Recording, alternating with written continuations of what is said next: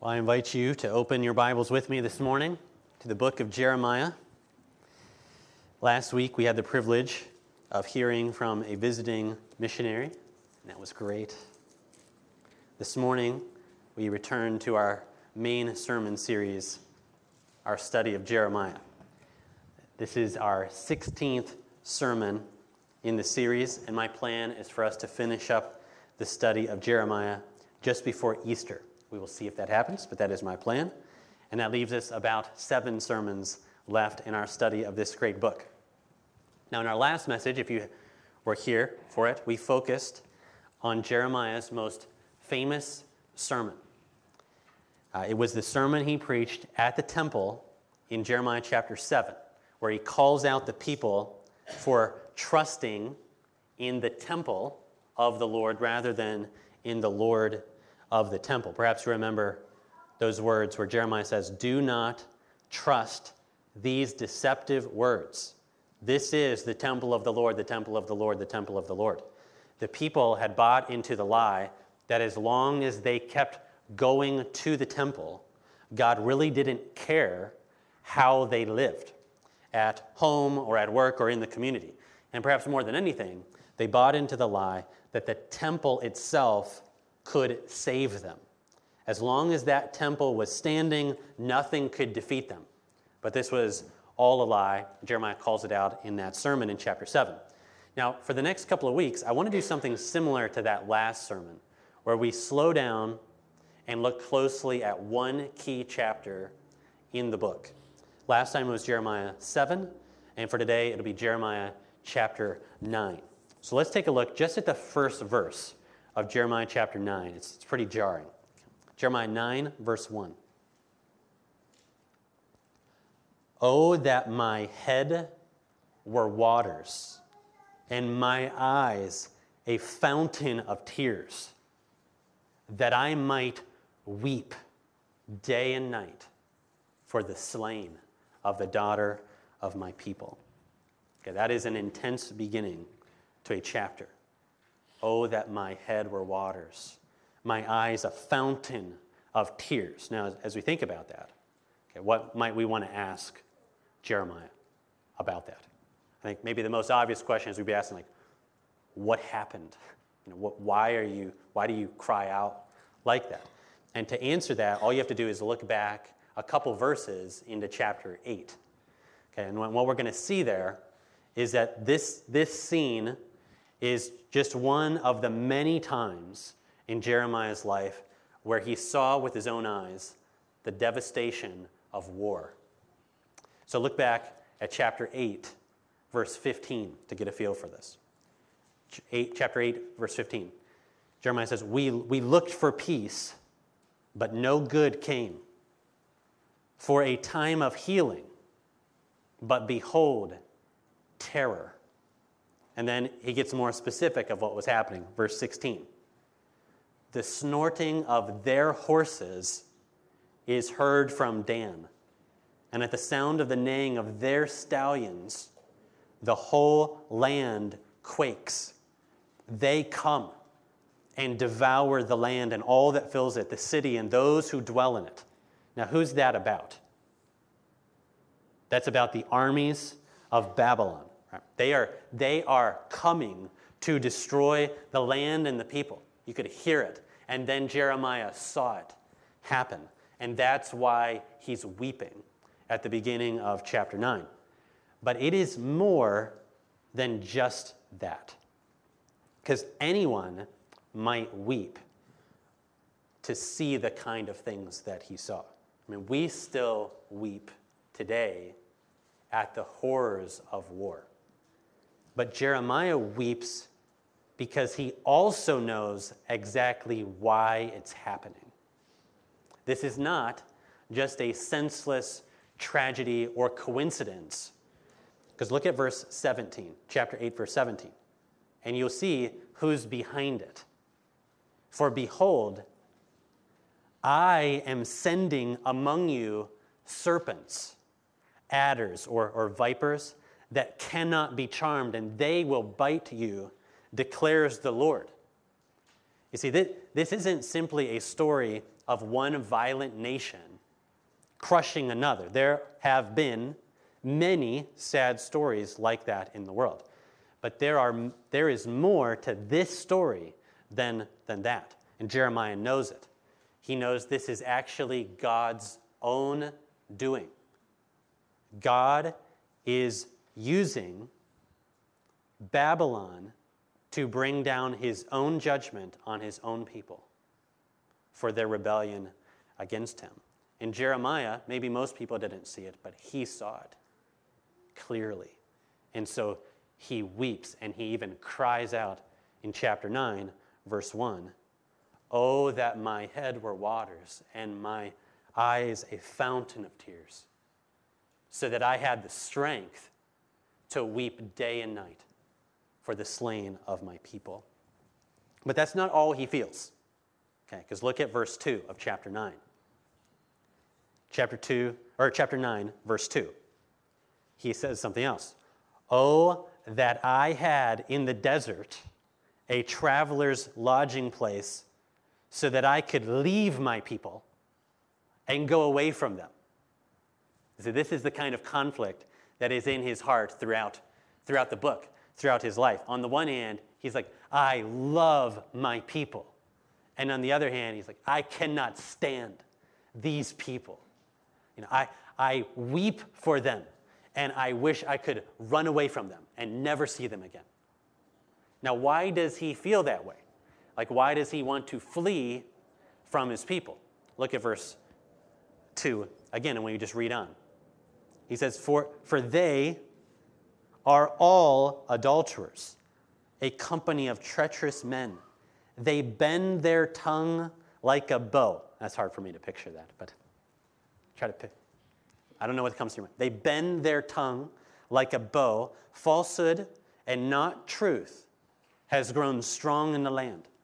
For they proceed from evil to evil, and they do not know me, declares the Lord. So that's why he wants to run away. The entire society has broken down. You can't trust anyone. Adultery is rampant. The people run from one evil to another. And did you notice why? It's the last line. They do not know me, declares the Lord. This is what it looks like when a society does not know the Lord. When people do not acknowledge the Lord, when they don't have a real relationship with the Lord, this is what happens. And the description goes on. Look at verse 4. Let everyone beware of his neighbor. Put no trust in any brother, for every brother is a deceiver. Every neighbor goes about as a slanderer. Everyone deceives his neighbor. No one speaks the truth. They've taught their tongue to speak lies. They weary themselves committing iniquity. Heaping oppression on oppression, deceit on deceit. They refuse to know me, declares the Lord. Now I think we may look around in our own day and mourn over the things that we see around us, and there's a place for that. But I would imagine that most of us haven't seen anything quite like this, where you can't trust even your own family, where you couldn't trust any of your neighbors, where people are getting tired simply because they're working so hard at sinning. And again, did you notice where the passage ends? Heaping oppression on oppression, deceit on deceit. They refuse to know me, declares the Lord. So it ends in the same place. Now, most of those 6 verses describe Jeremiah, his experience. And they help us to understand how he can feel like this. I love these people, and I at least don't want to be anywhere near them. Okay? But the next verses show us what God is seeing and what he thinks about what's happening. So look at verse 7. Therefore, thus says the Lord of hosts, behold, I will refine them and test them. For what else can I do because of my people? Their tongue is a deadly arrow. It speaks deceitfully. With his mouth, each speaks peace to his neighbor, but in his heart, he plans an ambush for him. Shall I not punish them for these things, declares the Lord? Shall I not avenge myself on such a people like this? So what does God see? I think he sees what Jeremiah sees. The pictures are graphic. Their tongue is a deadly arrow. So in the last one, it's like bent like a bow. This one, the tongue is a deadly arrow. Everybody speaks peace to their neighbor with their mouth, but in their hearts, they're planning an ambush. And did you hear what God asks? Because God asks a couple of questions. Did you notice it? Verse 7 at the end? God says, I'm going to refine them for what else can I do?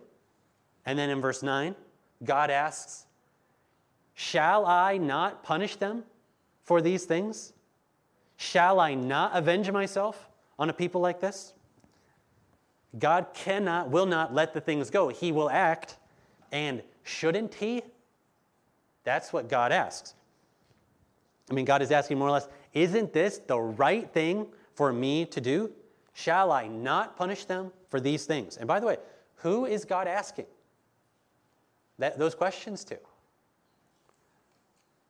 What do you think? You ever paid attention to questions like, who is God talking to?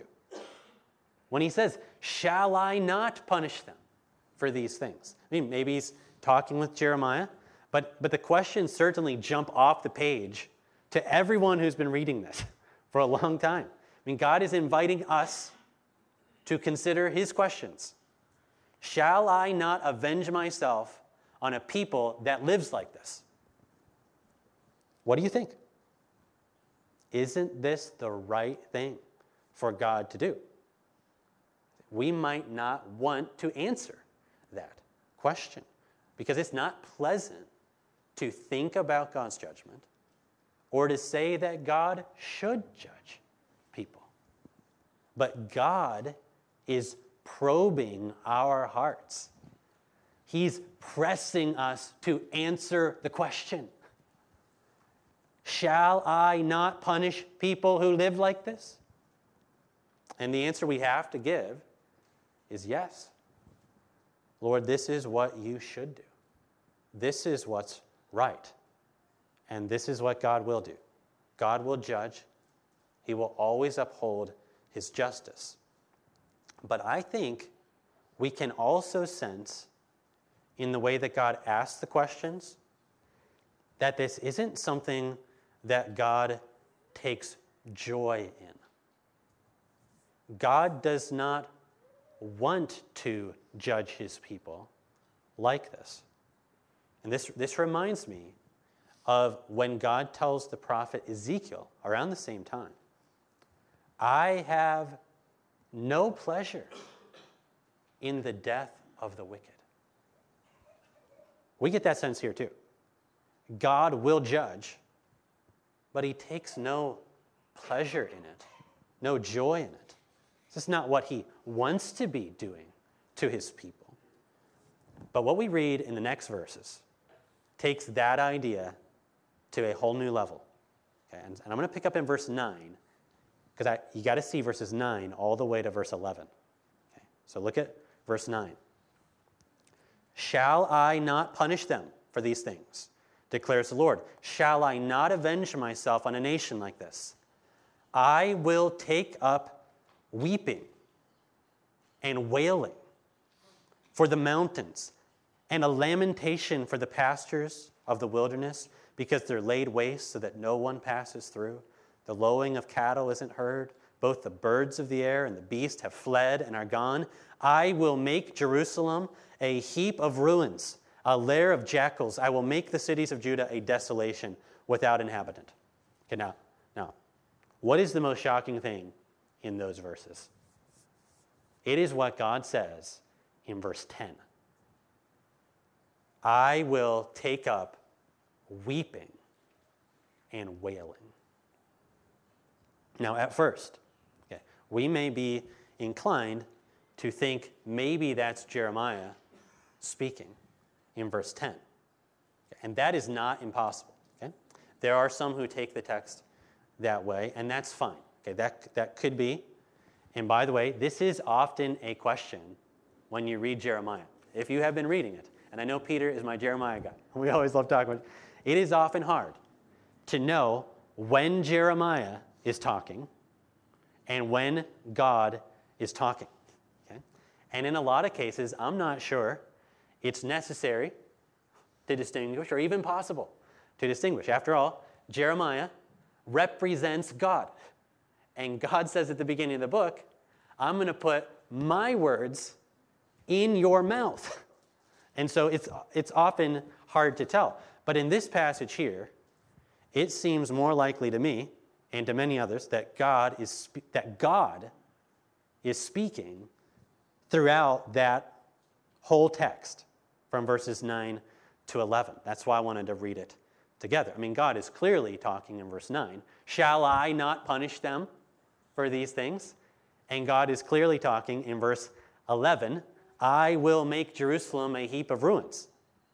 And I think that though it's shocking, this poetry, God is talking when he says, and I will take up weeping and a lamentation for what happens. Now, I want to say a few things here. As you can imagine, there are many discussions in theology about texts like this one, okay? About the emotions of God, about a picture like this of God weeping. Now, I do not plan to go off into a long discussion about those debates, though there is a place for that. And I've read a fair bit about them this week. So if you want to talk with me about the doctrine of divine impassibility, and I put that in Spanish for my translator, imposibilidad divina. Okay? If you want to talk about that afterwards, feel free, okay? Because that's a very good discussion. Okay? But what I want to do is I want to stay close to this text and think about the picture. It's poetry, and so we're supposed to slow down and be grabbed by the picture that's being painted in the text.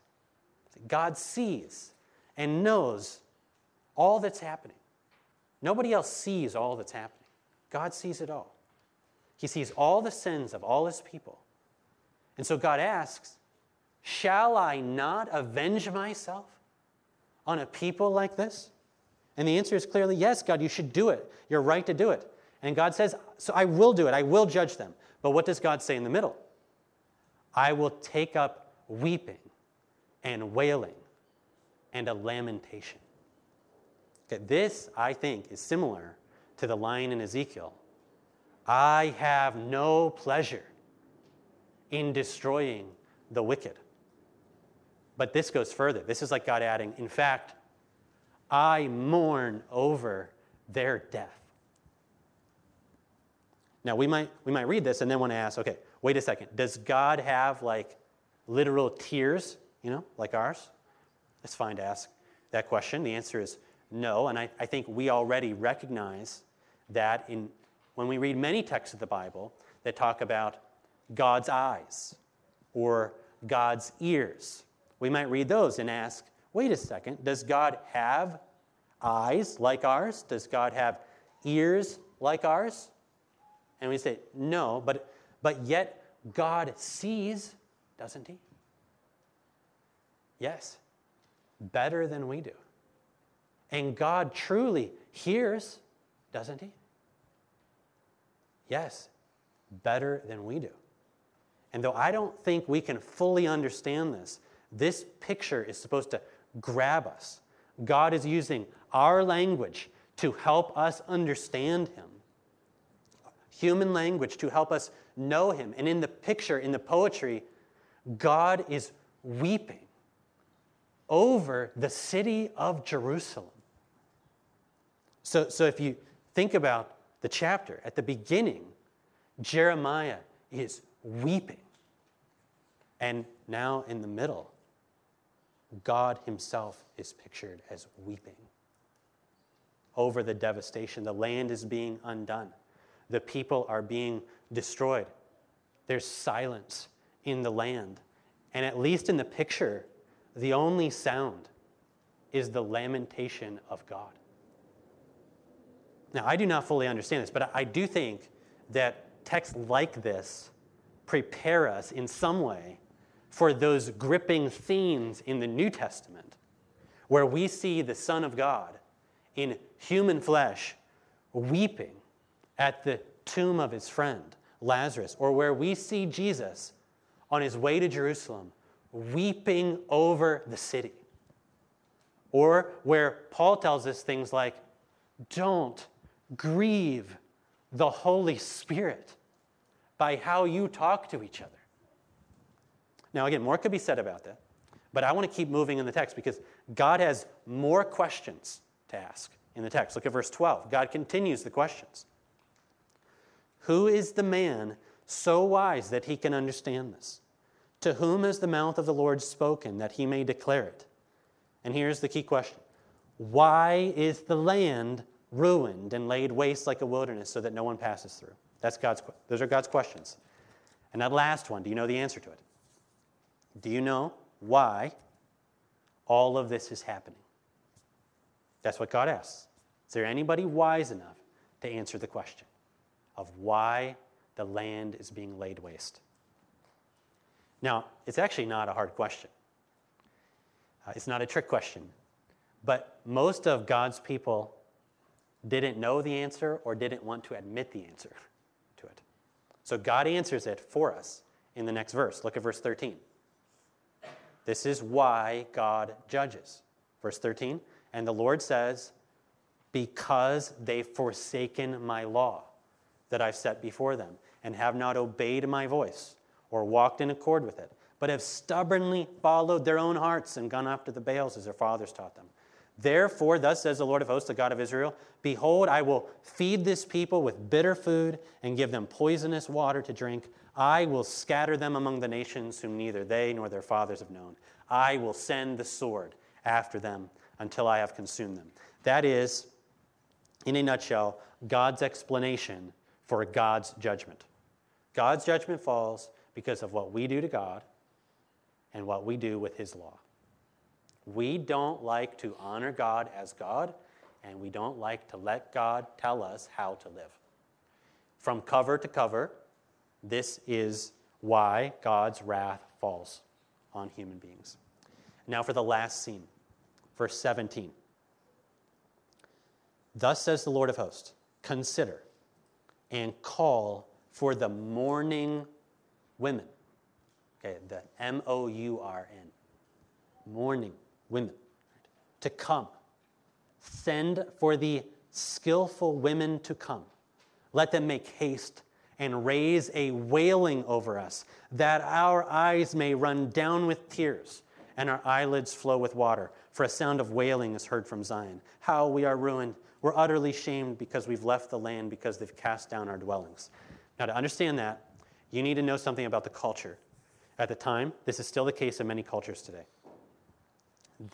There were something like professional mourners. Okay?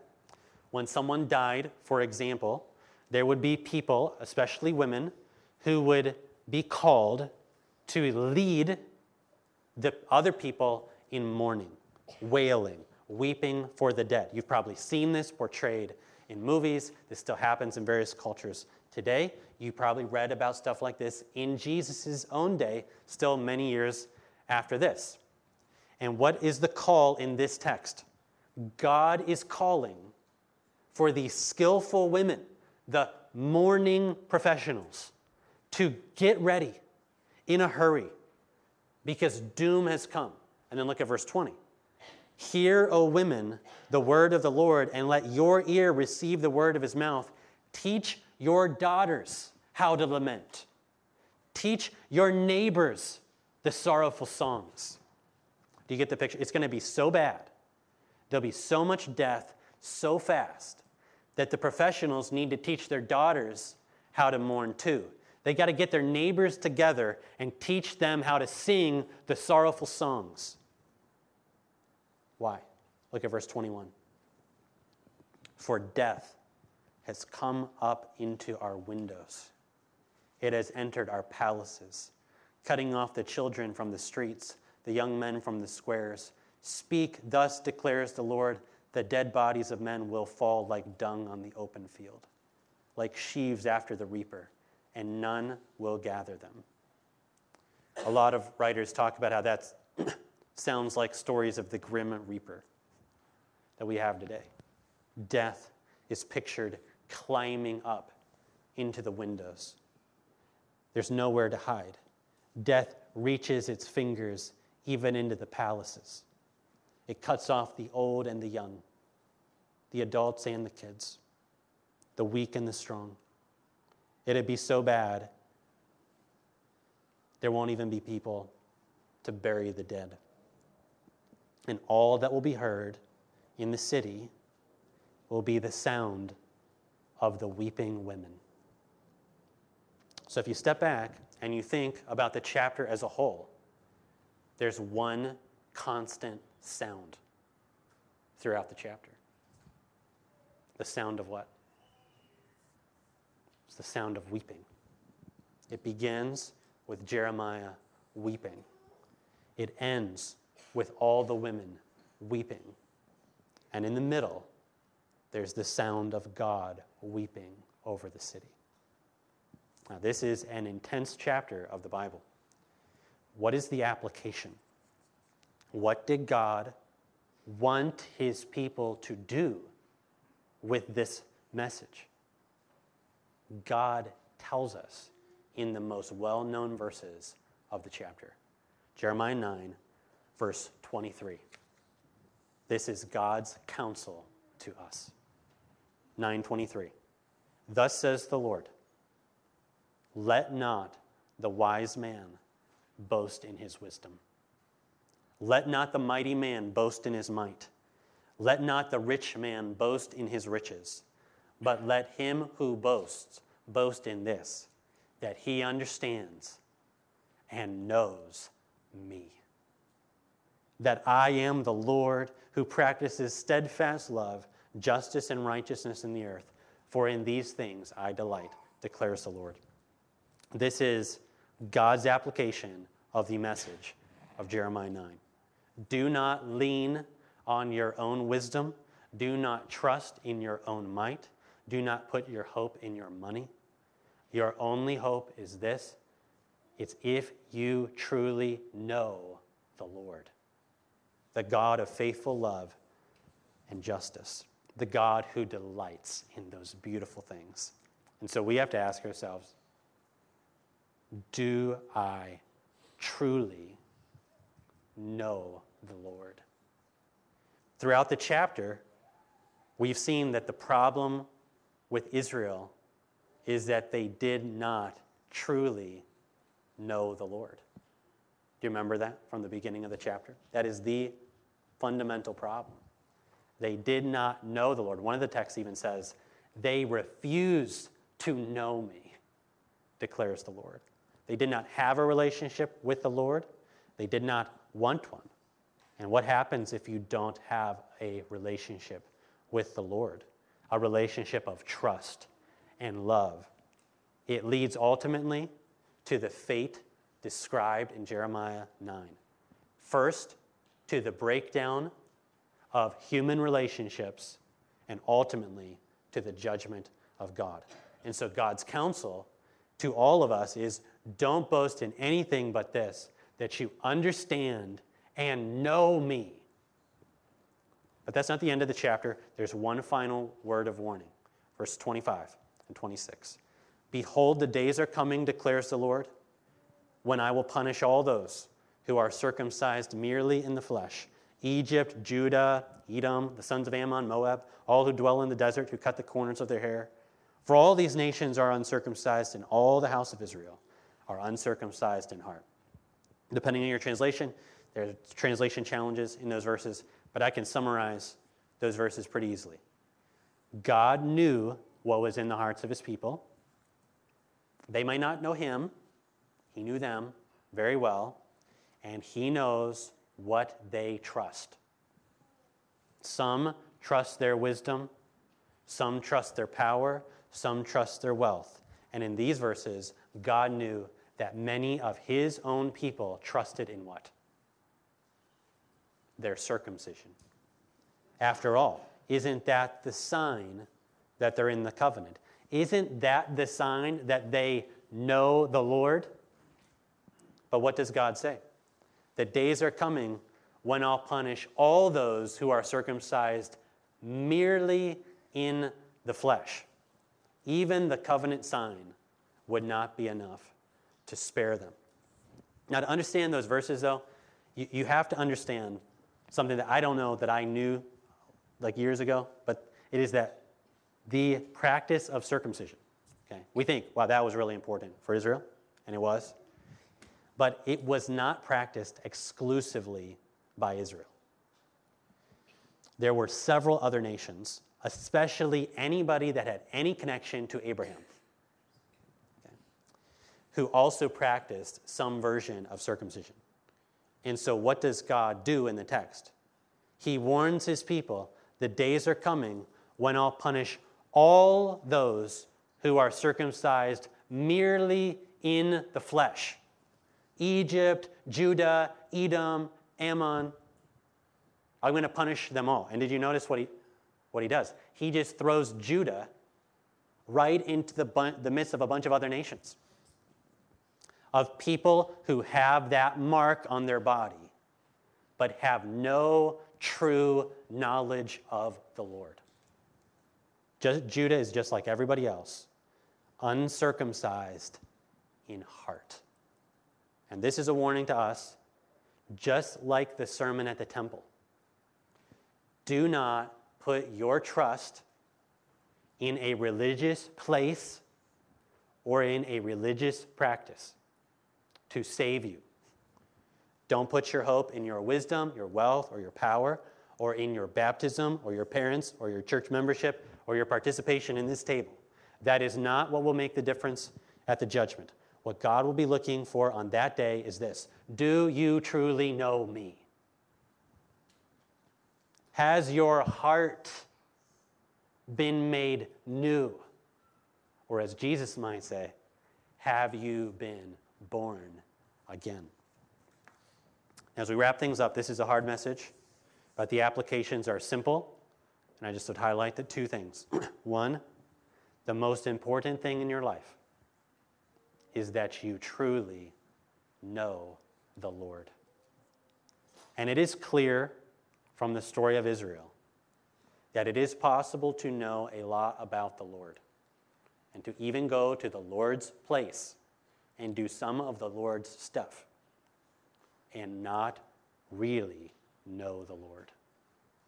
To know the Lord like this means to have a relationship with the Lord of trust and love, where you acknowledge him as your king and you lean on him to save you.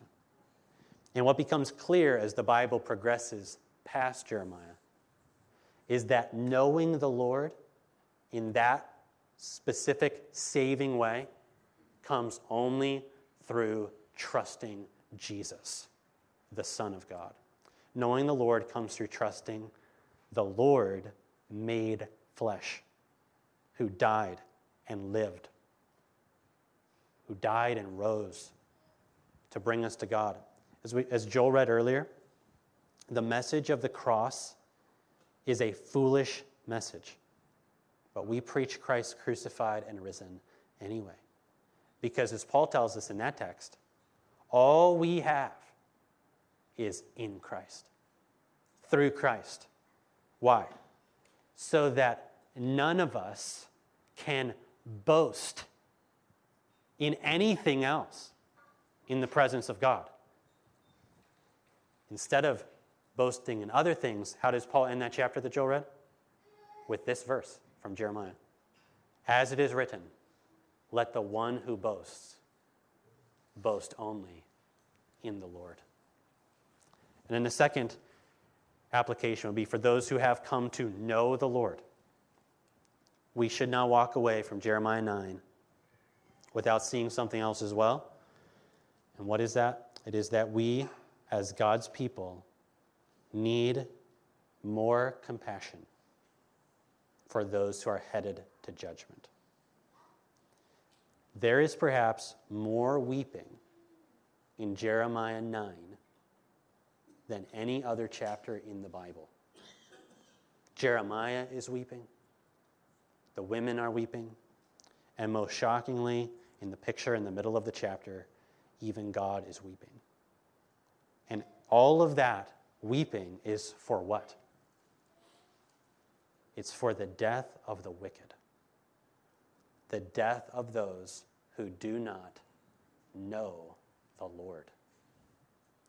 So may God grant us the very heart of Jesus, who wept over his city. May God grant us the heart of Jesus, who came here specifically to seek and to save the lost. Let's pray. Father, would you grip us with the pictures and the sounds of this text? May we not soon forget it. I pray for those who may be here today who have been learning about you, but who do not yet know you personally by faith in your Son.